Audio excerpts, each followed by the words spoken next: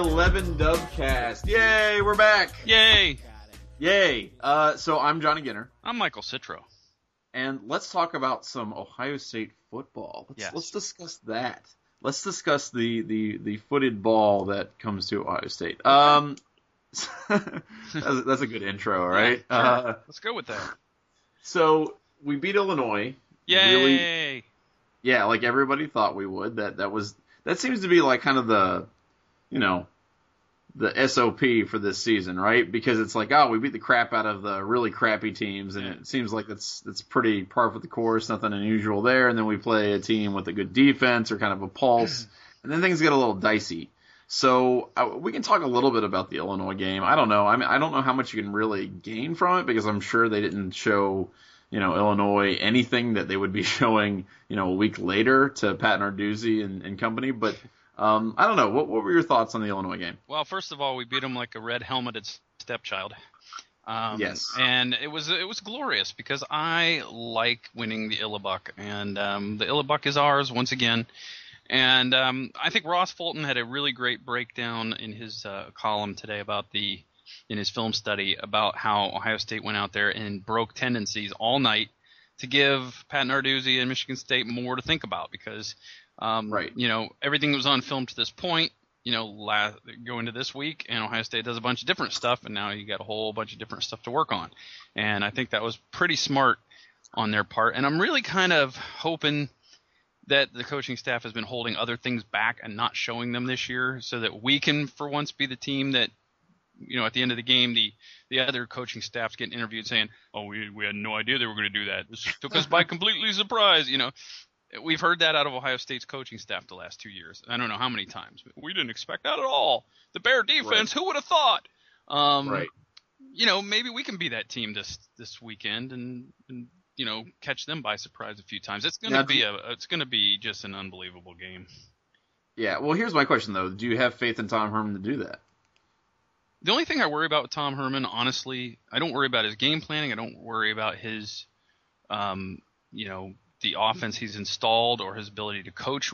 What I sometimes think he has problems with is play calling. And there's a fine line when you talk about play calling between calling the plays that you would like to see and calling a play that doesn't work. I mean, it's easy to second guess a play that doesn't work. But when you go back and look at it, a lot of times it's like, well, the play was there and they didn't execute. So they can't just like run Statue of Liberty 20 times and like be super baller.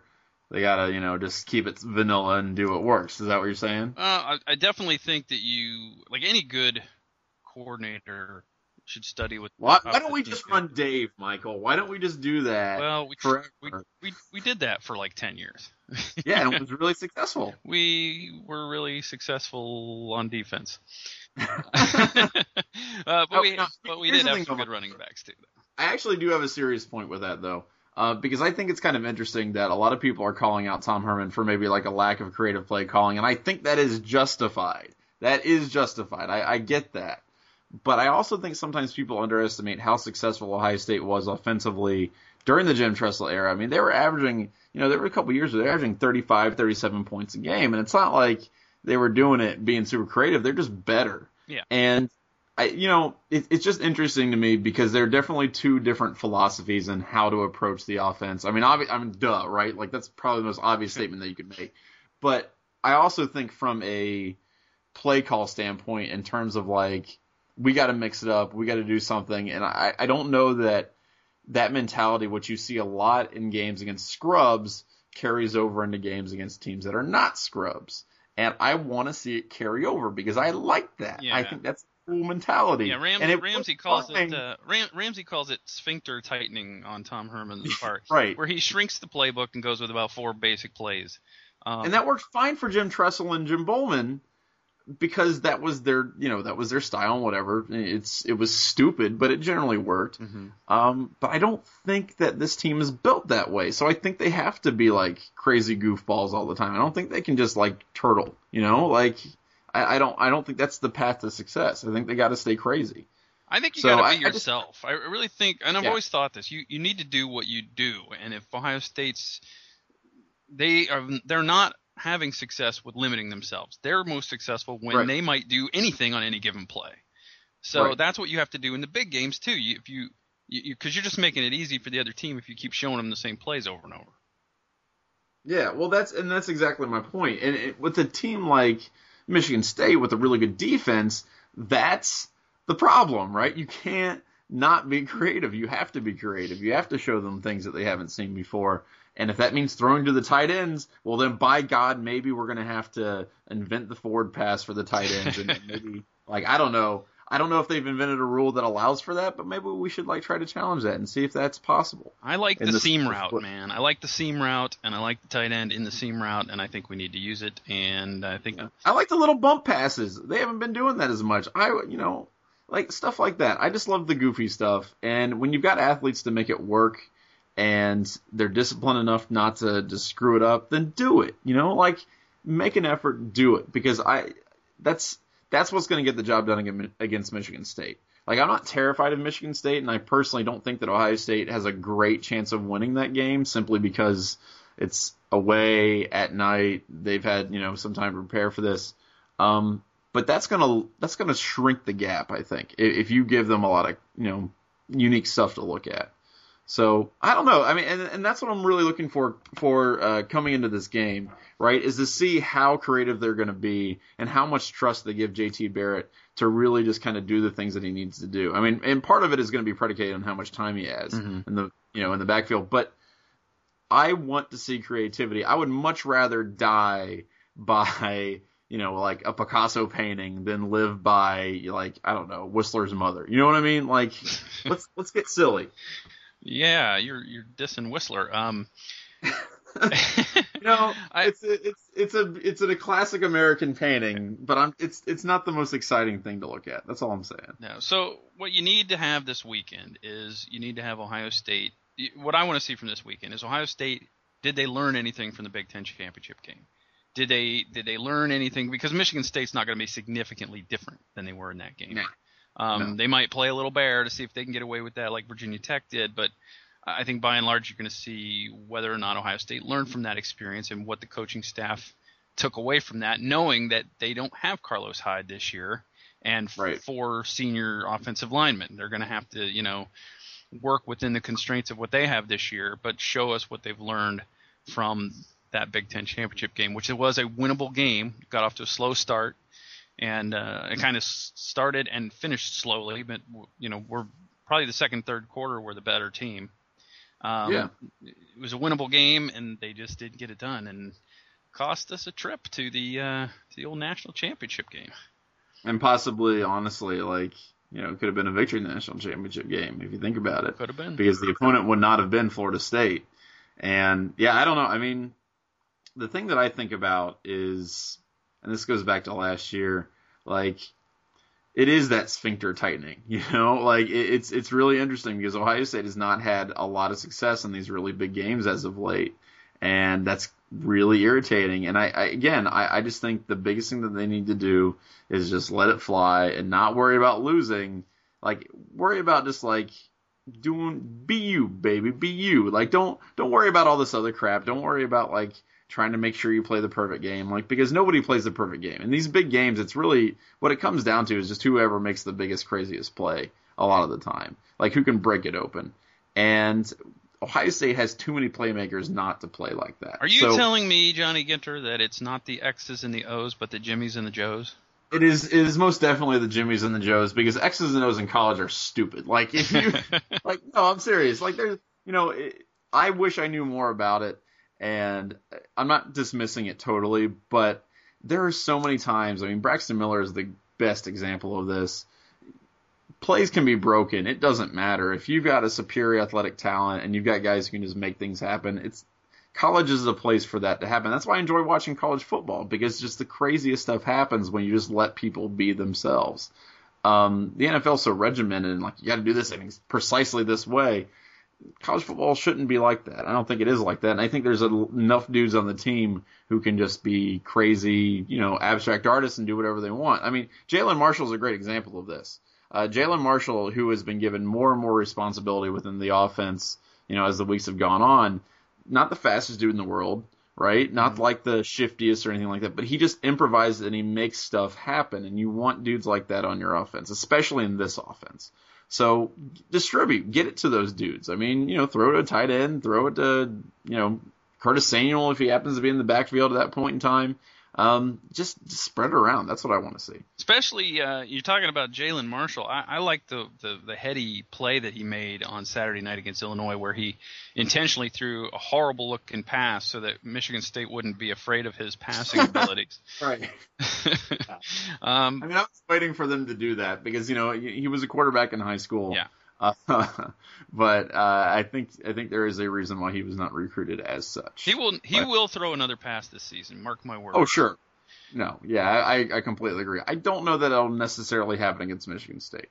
But the Wildcat will probably factor into it. I think that's definitely going to be something you will see.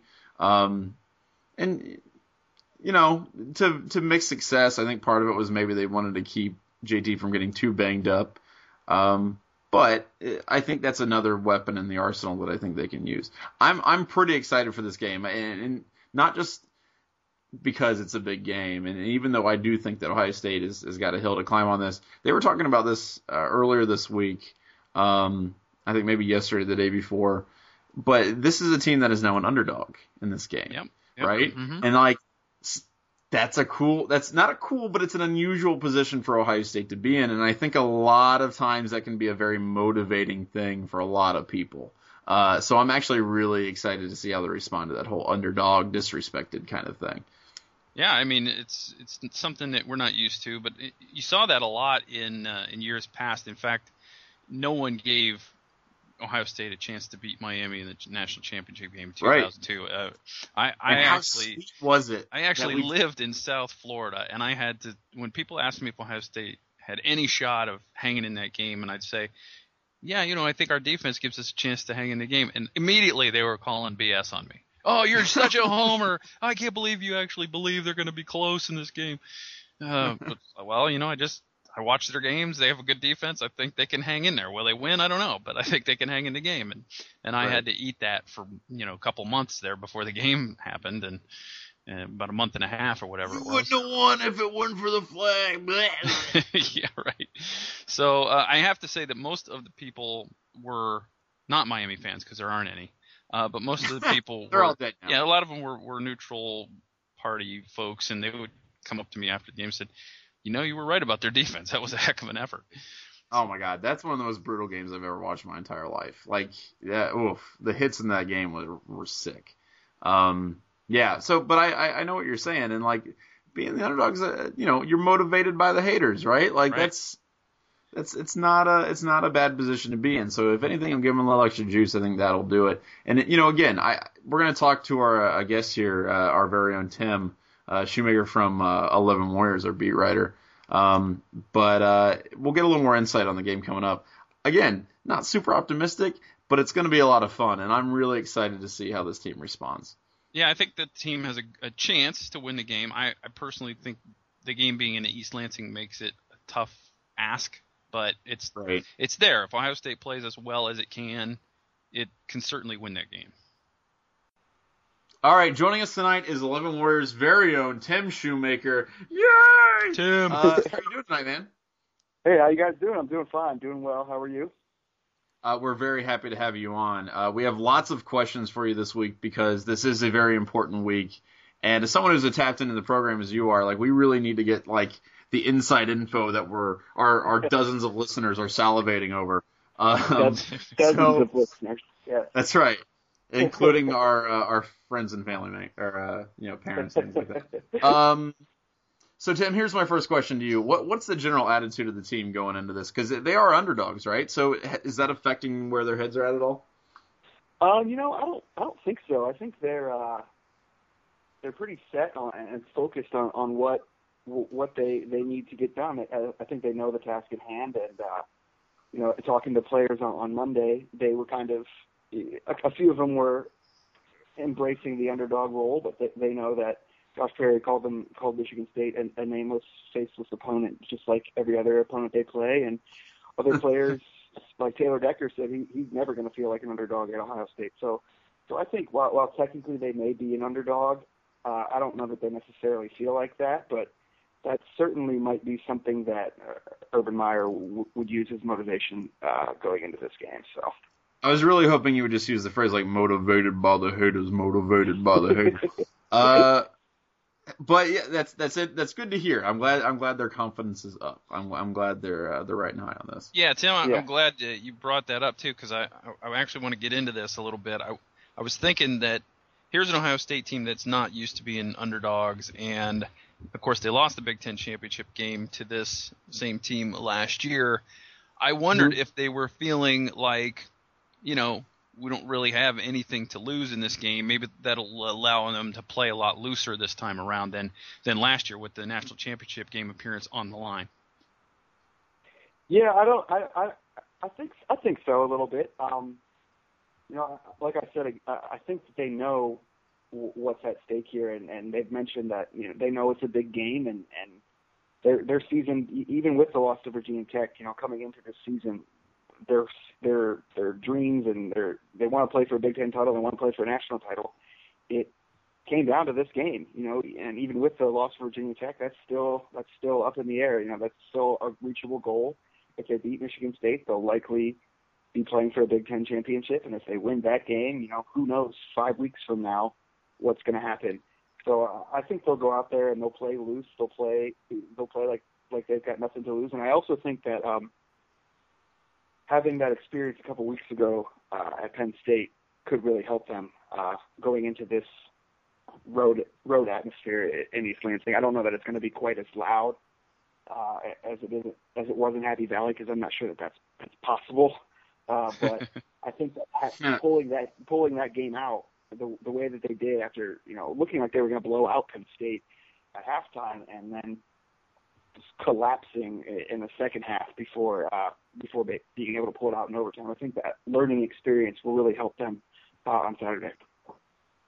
Yeah, well, and that's the thing I think people are hopefully looking forward to. One of the things that we were talking about before we called you up was we really, and myself especially, I really want to make sure that Tom Herman lets his freak flag fly on this thing and does not turtle up. What do you think the coach's approach to this is going to be? Are they going to try to play it safe like they've done in some of the big games in the past, or are they just going to throw caution to the wind and start doing all the crazy crap that they've always wanted to?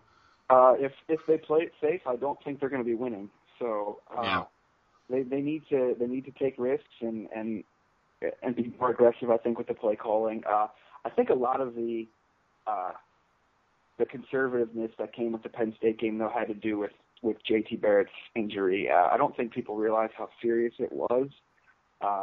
Playing with a sprained MCL, that's not something that's easy to do.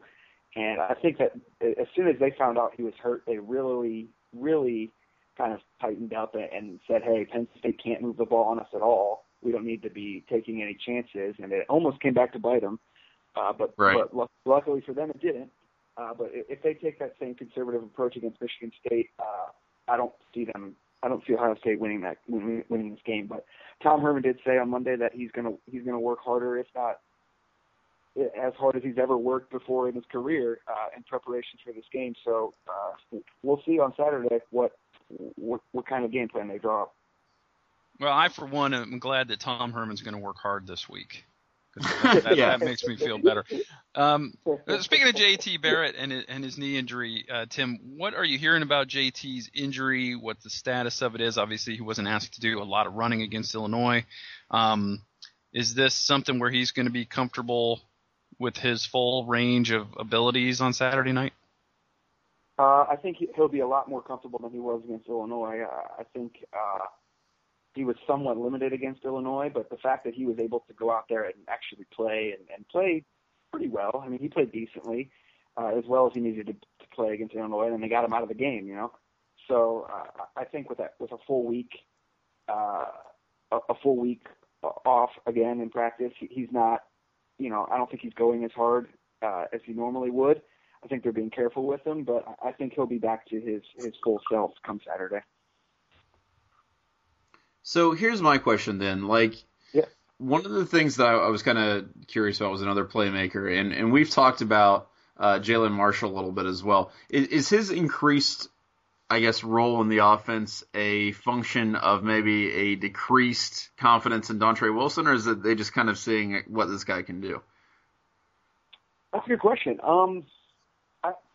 I think that they really like both Dontre Wilson and Jalen Marshall. I think Jalen Marshall has a bit of a wider skill set. You know, the fact that he was a quarterback in high school and he can throw the ball, but they are very similar players. So it is hard to utilize them because they both play the same role. But I think Jalen Marshall's a guy who has had an increased role as the season's gone on, and Dontre's role has kind of stayed the same or even decreased a little bit. And I think that's probably because Jalen Marshall's played a little bit better, I think. But you know, they're both key playmakers for Ohio State's offense. There's no doubt about that. Tim, what do you think about Michigan State? They're coming in with a guy, Tony Lippett, who is just having an all-conference year at wide receiver. He's got 9 of their 19 touchdown receptions, and his pass reception total is more than the next 3 guys on Michigan State combined. How do you see Luke Fickell and Chris Ash handling him? Do you think Durant Grant's just going to be matched up on him all night, or what do you think is going to happen with Tony Lippett? I don't know about the matchups, how they're going to do that. Durant Grant has said before that they usually just stay on one side of the field, or they don't necessarily shadow a guy around. So we actually are supposed to talk to Durant Grant Wednesday night. So I could probably answer that question better after that. But I think they're going to try and be more aggressive on him. I think press coverage for sure. You'll see a lot of that. And try and maybe make Michigan State, when they throw the ball, throw it to somebody else. And they might, shadow. They might help whoever is covering Tony Lippett one-on-one. They might have some help over the top with the safety or whatnot. But I think they'll definitely try and make somebody else beat them in the passing game. Well, and here's the other thing that I kind of am thinking about in terms of the passing game. Michigan State's offensive line has been pretty darn good this year. I think they've only allowed Connor Cook to be sacked like 5 times or something like that. Yeah. Is that going to be a factor in this game, especially if the Ohio State defensive line can't get to him? Yeah, a huge factor. They're going to need to get pressure on Connor Cook, or it's going to be it could be a long night for that secondary. I think Ohio State's defensive line has gotten a lot better in the last couple of weeks, and it's still a very strong unit. Obviously, you know about Joey Bosa, who's probably the best defensive lineman in the country, and Michael Bennett hasn't played up to Michael Bennett's level, I don't think, yet. But he mentioned on Monday that he's actually been switching between nose guard and 3 technique, and that's kind of been like a difficult transition for him. But he's back at 3 technique now, where he said he's more comfortable. I think they've gotten strong play out of Steve Miller, actually, over the last couple of weeks, too. So the front 4 is going to be a huge factor in Ohio State's defense being able to stop Michigan State's offense, because if you can get pressure, with just sending 4, it makes your playing defense a whole lot easier. But I expect them to blitz too some, and they'll send Darren Lee off the edge like they have all year, and he's a pretty good blitzing linebacker, so that should help them get some extra pressure on Connor Cook. But if they don't get pressure, it's going to be a long night. Yeah, it's hard to pressure Connor Cook because they do so many different things with him. He's really good out of play action, and they roll him a lot, and they move the pocket and that kind of thing. And he's got a pretty quick release. So it's hard to keep from getting frustrated when you don't get to him. I think one of the keys for me in this game, other than Ohio State's run defense against Michigan State's rush offense, will be if guys can maintain their contain on those bootleg action passes, and that's where a guy like Darren Lee could really clean up if he doesn't take the wrong angle to the quarterback.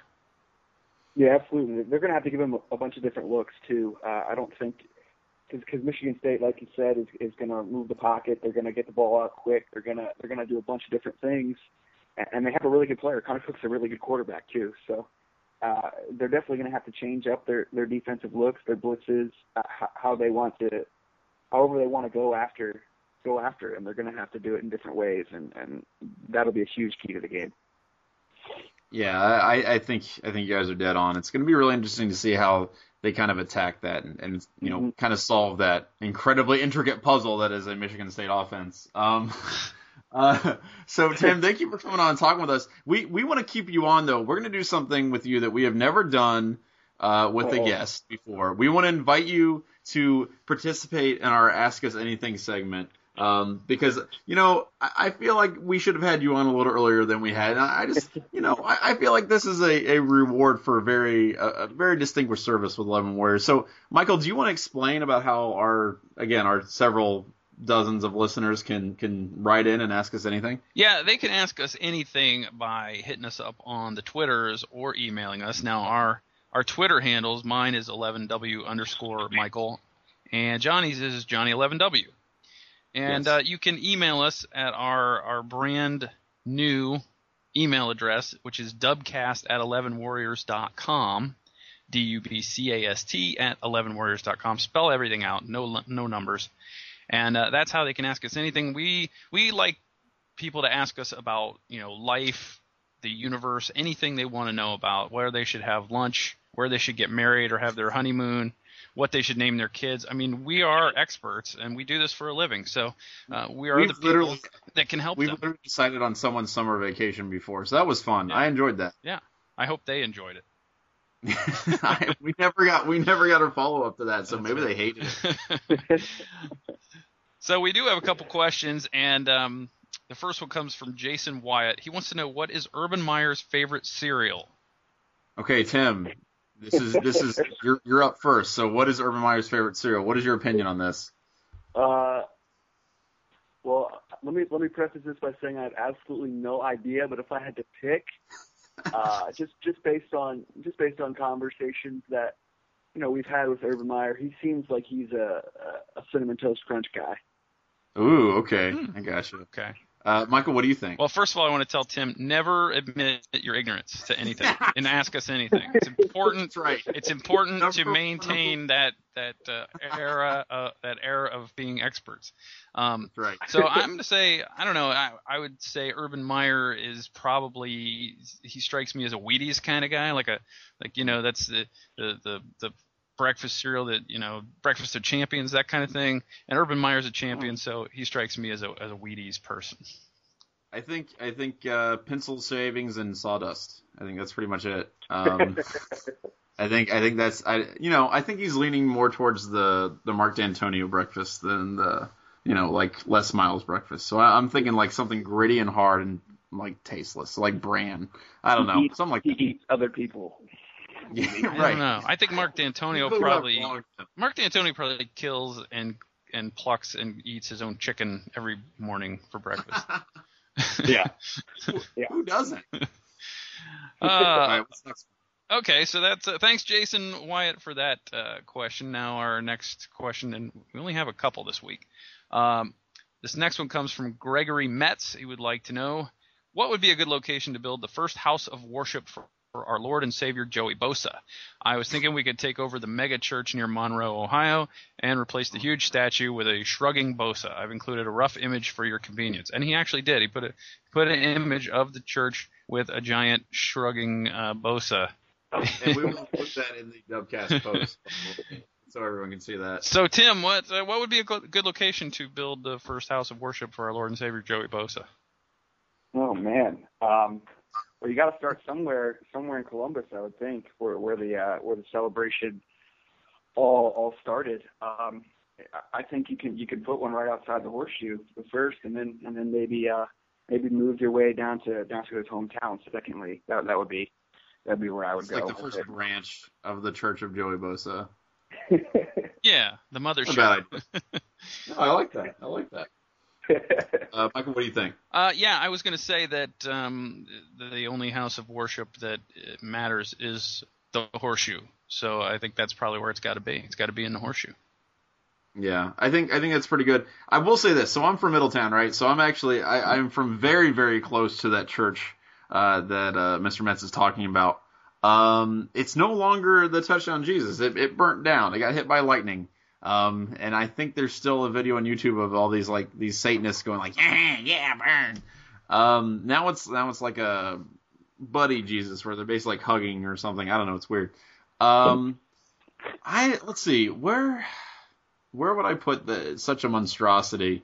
I gotta tell you something. Southwestern Ohio is a really unique blend of just like rednecks and just tackiness that I think would fit in really well with there. But I actually like when I first read the header of this, or I kind of skimmed through it. I was thinking like International House of Pancakes or something. I don't really know why I thought that.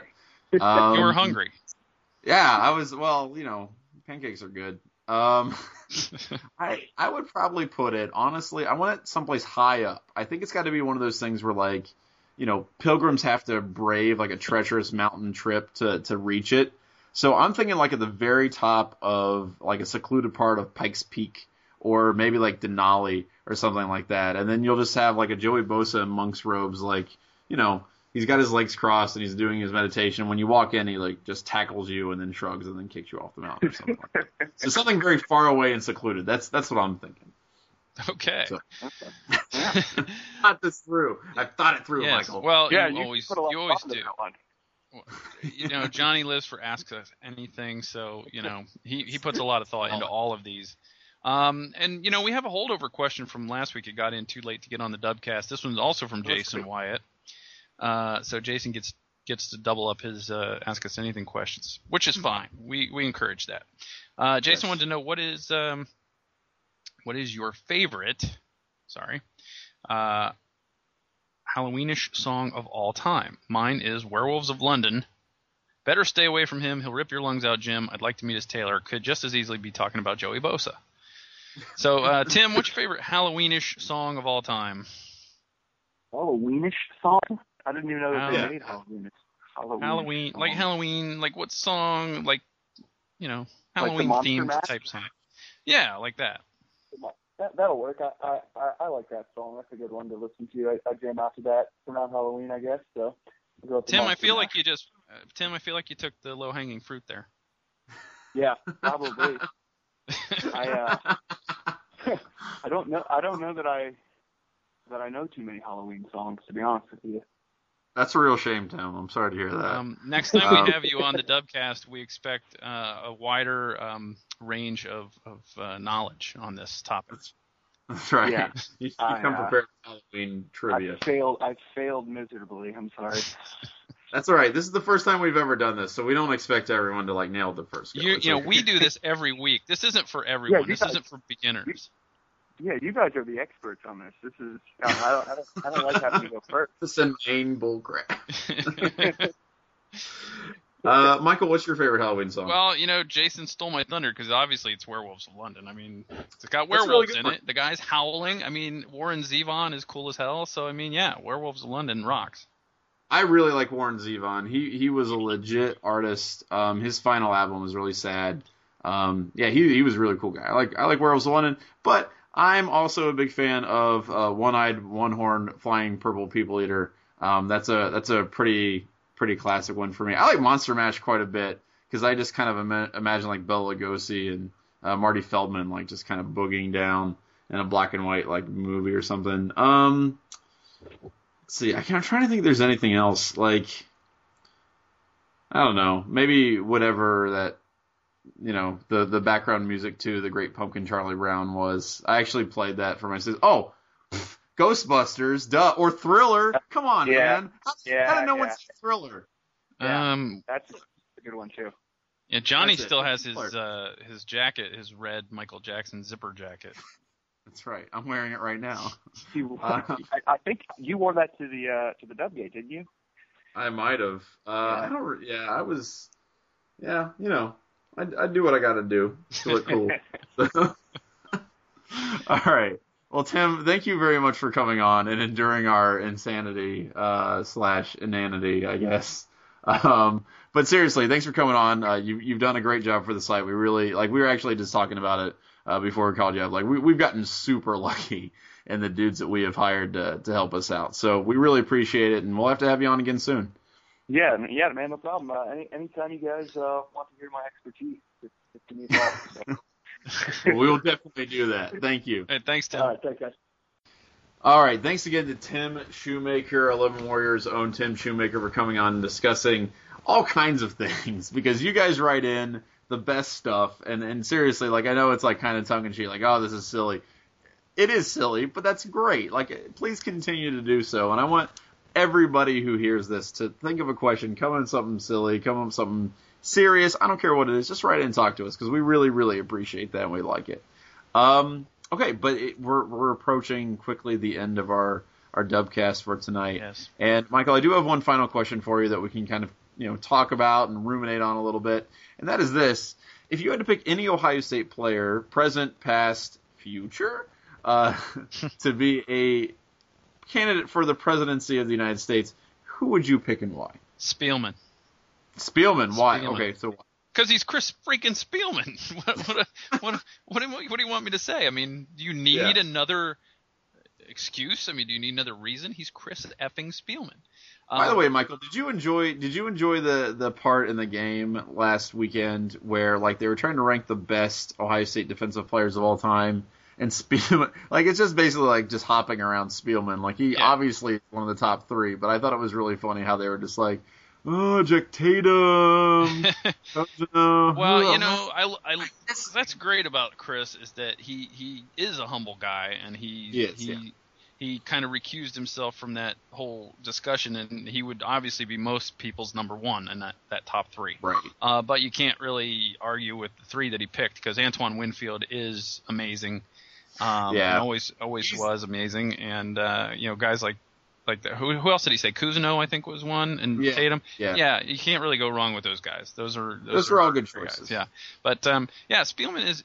I mean, he's a smart, intelligent dude. He's obviously very caring. Obviously the tragedy that befell his wife, he's gotten heavily involved in fundraising and charitable endeavors. You just a smart guy, a passionate guy. You can't really go wrong. He's my choice. I vote for Chris Spielman. I think that's good. I think my name is Michael Citro, and I endorse this message. So what about you, Donnie? Who would you want to run for president? All right. Who gets all right, Johnny Michael. Ginter's vote? All right. Stay with me on this. Okay, just stay with me. This is going to be a long and winding road, isn't it? It is, but just stay with me. All right. Joe Bauserman. Okay. Now I know what you're saying. Like, isn't Joe Bauserman, isn't he, lost in the wilds of Canada at this point in time with his forestry degree? Maybe. I don't know. But I got to tell you something. This is why I say Joe Bauserman is a dude. All right. So, okay. I was talking about, the presidency with my students last week, and we were going off about, what kind of person would be president and the kind of things that you need to do to be president, and why is Obama getting all the heat for this when he didn't really have any impact on it, and why do presidents get heat for things that they don't really have any control over? And I'm like, it's part of the job, kids. That's pretty much it. Now, Joe Bauserman was not a good Ohio State quarterback. I think we can all agree. Yes, we can agree on that. Except for a brief 2-game period, at the beginning of one of the seasons. He was awesome against Akron. Yeah, I think we both would have been awesome against Akron. Yeah. Okay, but he wasn't a good quarterback. No. However, and this is something that I do think that we shortchange Joe Bauserman on, and maybe we shouldn't, is he handled being bad very well. Okay? All the crap that we gave him and that we continue to give him years after he even being in the program is, to me, at least somewhat impressive. You know what I'm saying? I appreciate that he didn't get angry. You never saw any kind of complaining to the press. You never saw any of that. He just was bad with grace. And as president, I don't know. He could be a great president. I don't know. By the way, he would also be our first bearded president, our first president with facial hair in quite some time. I believe the first since William Howard Taft, also an Ohio boy. So there's that. But I also, I appreciate someone who has grace under fire. And not the television show from the early 90s. Who was that? Brett Butler? Was that Brett Butler? Yeah, that was Brett Butler. Oh my God, is she still alive? I don't know. That was basically the ABC answer to Roseanne, I think. But anyway, my point is this: I think Joe Bauserman would be an excellent president of the United States because he would be able to take all that heat and all that crap from Congress and all that crap from the people and all that crap from pundits, and he would be fine with it. And he would carry that weight on his not super broad shoulders and guide us through this new 21st century. So that's he's my man. He's all your right? man. He's Okay. my man. Counter argument. Okay. Things are going bad. You remember that Miami game where Sure. he was lifted from the game and Miami had a 2-touchdown lead and he was seen on the sidelines laughing. Yeah. Is that a good look for a leader? I mean, is it going to be like, okay, there's bombing going on in Syria and then they cut to the President Bauserman and he's laughing on camera? I mean, it keeps people – look, hey, people still love Ronald Reagan. He's the guy who said that we commenced bombing in 5 minutes, right? Like they outlawed the Soviet Union. At the height of the Cold War, nobody's holding that against that dude. What? So I'm just saying. All right, but if Joe Bauserman goes to bomb Syria, would he miss and hit like India? That's the risk you have to take, Michael. That's the risk that we have to take. No, we don't have to take that risk. Spielman for president. All right, well, regardless – I hope all of you listening within the sound of our voices voted yesterday. So I guess today, but yesterday. And it's your civic duty as an American. I hope you all participate in it. I hope your candidates all won, even the guys who were running against each other. So that's a beautiful thing. So I like that kind of integration between sports, culture, politics. It kind of warms the cockles of my heart as a social studies teacher. So I don't know. Maybe you guys should send in your own preferences for who you think should be president in terms of Ohio State football players or coaches for that matter. By the way, I would not vote for Woody Hayes, but I might vote for Earl Bruce. So let's get on that. Let's have a conversation. All right. Anyway, thanks again to Tim Shoemaker. We will see you guys after the Michigan State game. Hopefully, we'll be in a good mood and not a bad mood, but we shall see. But anyway, for now, I'm Johnny Ginner. I'm Michael Citro. And we'll see you next week. Peace.